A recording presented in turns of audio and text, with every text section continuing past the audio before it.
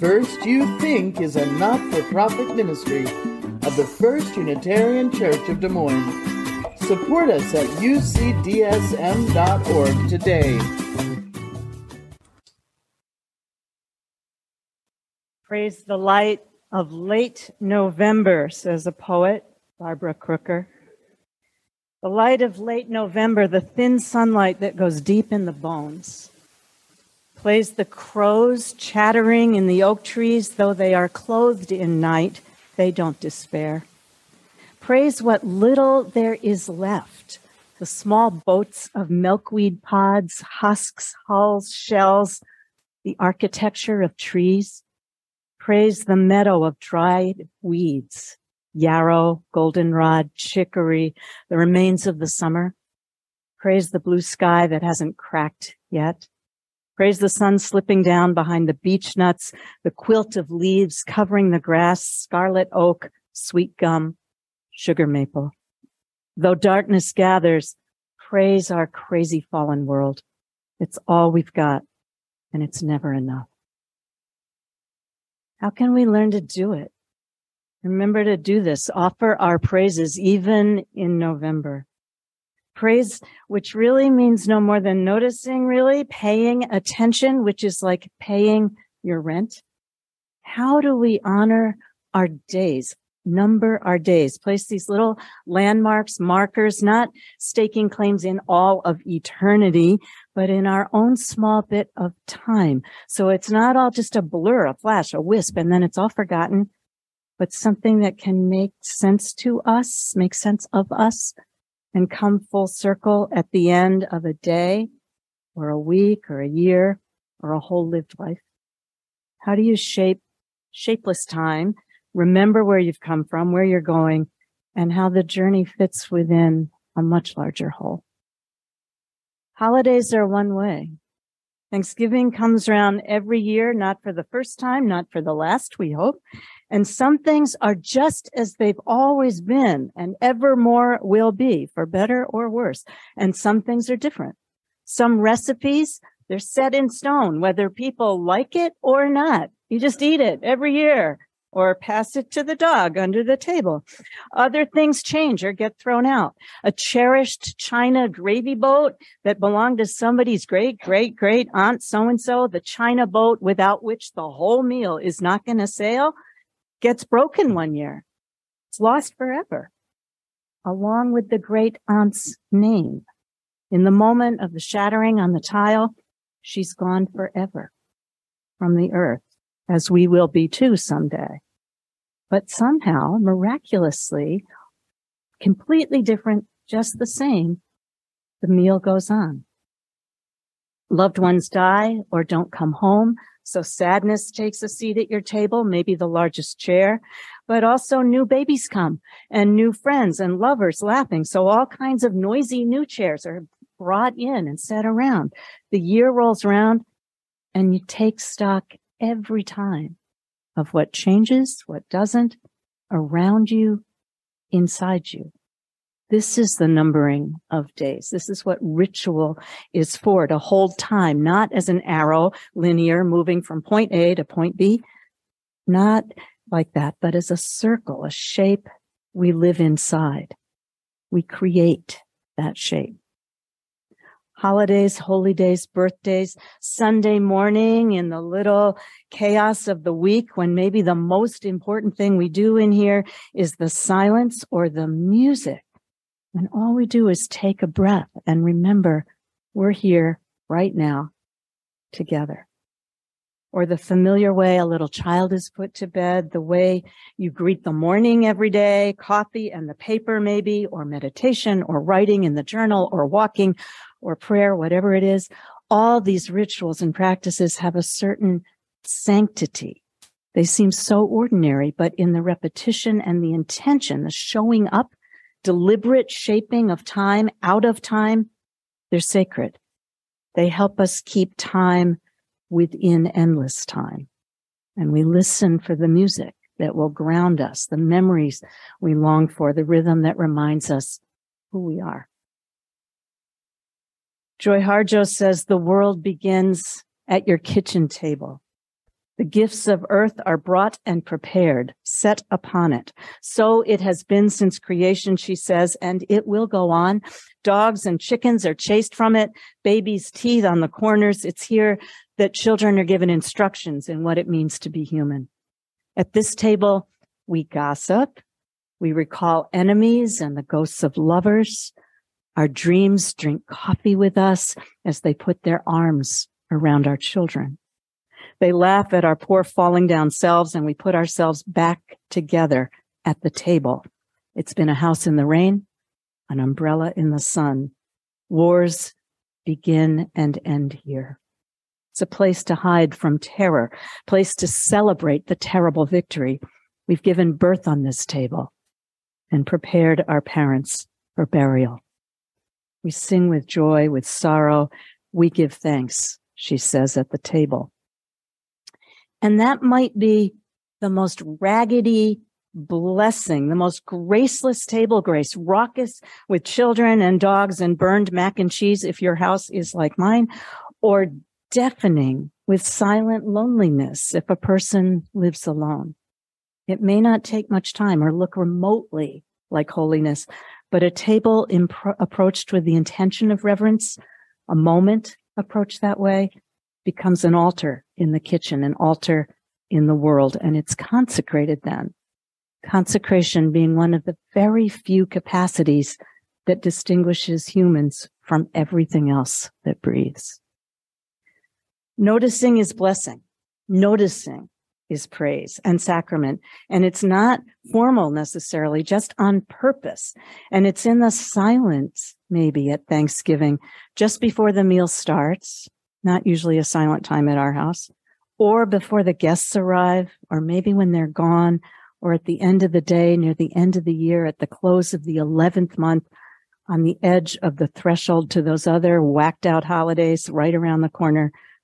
It's in the stillness in the late afternoon on Thanksgiving that something like gratitude emerges, or it can. Or something like amazement at your own abundance, food and family or friends or both, and a place to be, enough to get by on. Something like prayer emerges, or it can, as questions you normally sort of try to push back, that you normally don't have time for, are finally invited in. You pull up a chair, and those questions have no easy answers. Like, why is there so much wealth in this world, and why is there so much poverty? I've heard it. I've heard it into my spot, okay? Disparity prevails, but we so rarely ask them truly. They bind us together, and they have no answers, but they hold us to our humanity, keep us human and humble, and call us sometimes to just the most reckless generosity and bravery, and to radical, reverent compassion, to behavior that makes no sense as the market defines sense, and love that's not logical.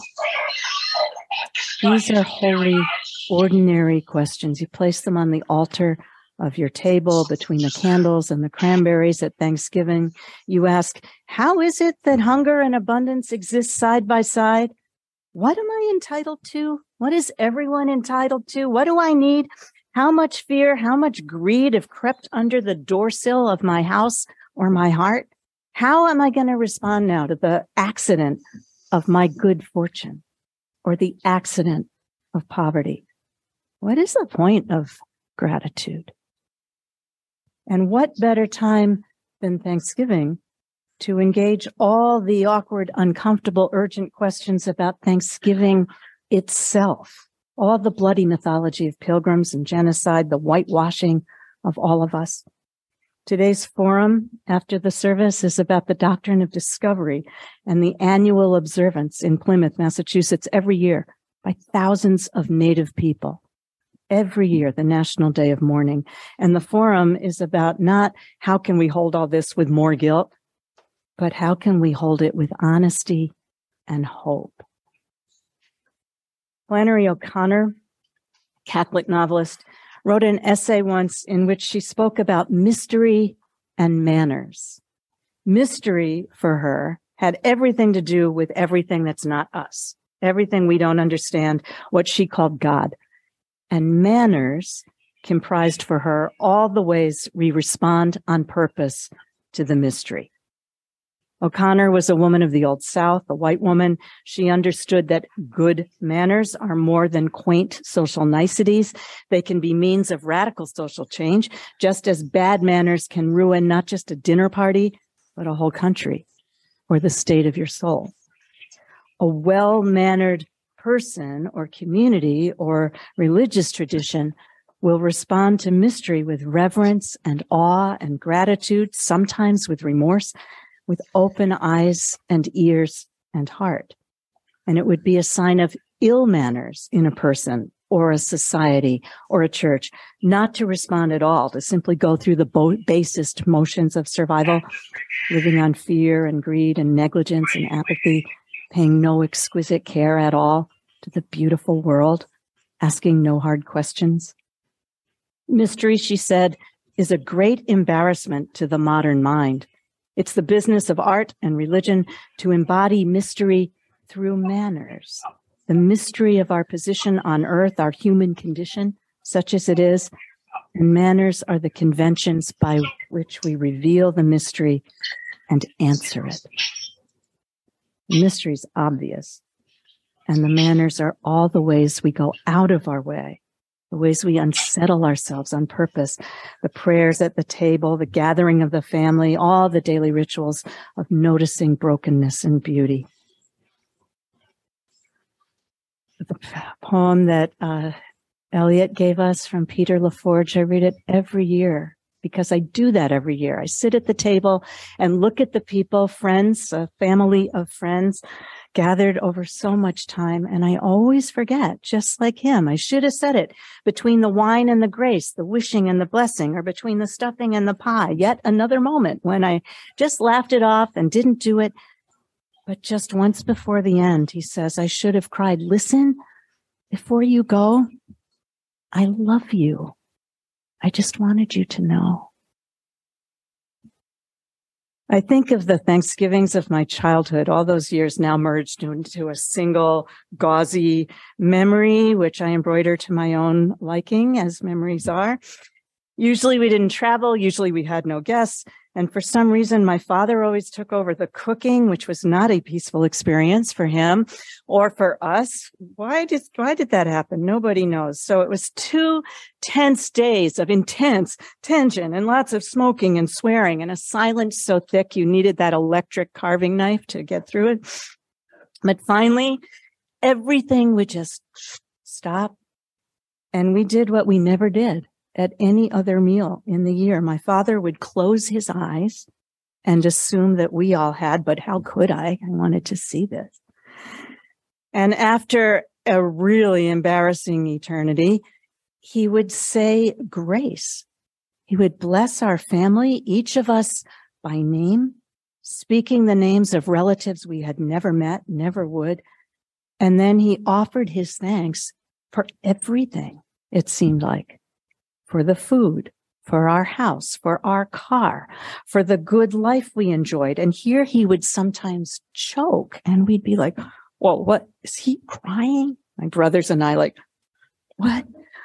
And we'd shift in our chairs and then I would snap my eyes shut, feeling suddenly like I was intruding on somebody's intimate thing here. And finally, he'd stammer out a blessing, bless this food to our use and our lives to good service. And then my brothers would start really coughing and snorting and giggling and kicking each other and under the chairs and knocking stuff over. And then it's over.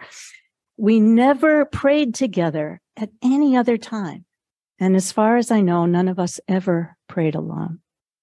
And now I know my father was remembering there the poverty of his childhood, which was right there on him all the time. And we never saw it, but he held it all year long.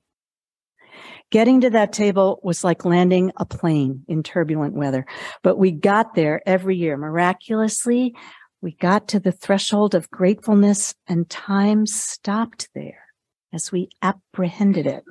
Amidst the clutter of our really messy lives, we marked out this sacred grove, this clearing. And some part of me goes home to that memory every year in November. And you have your own clearings. You go too.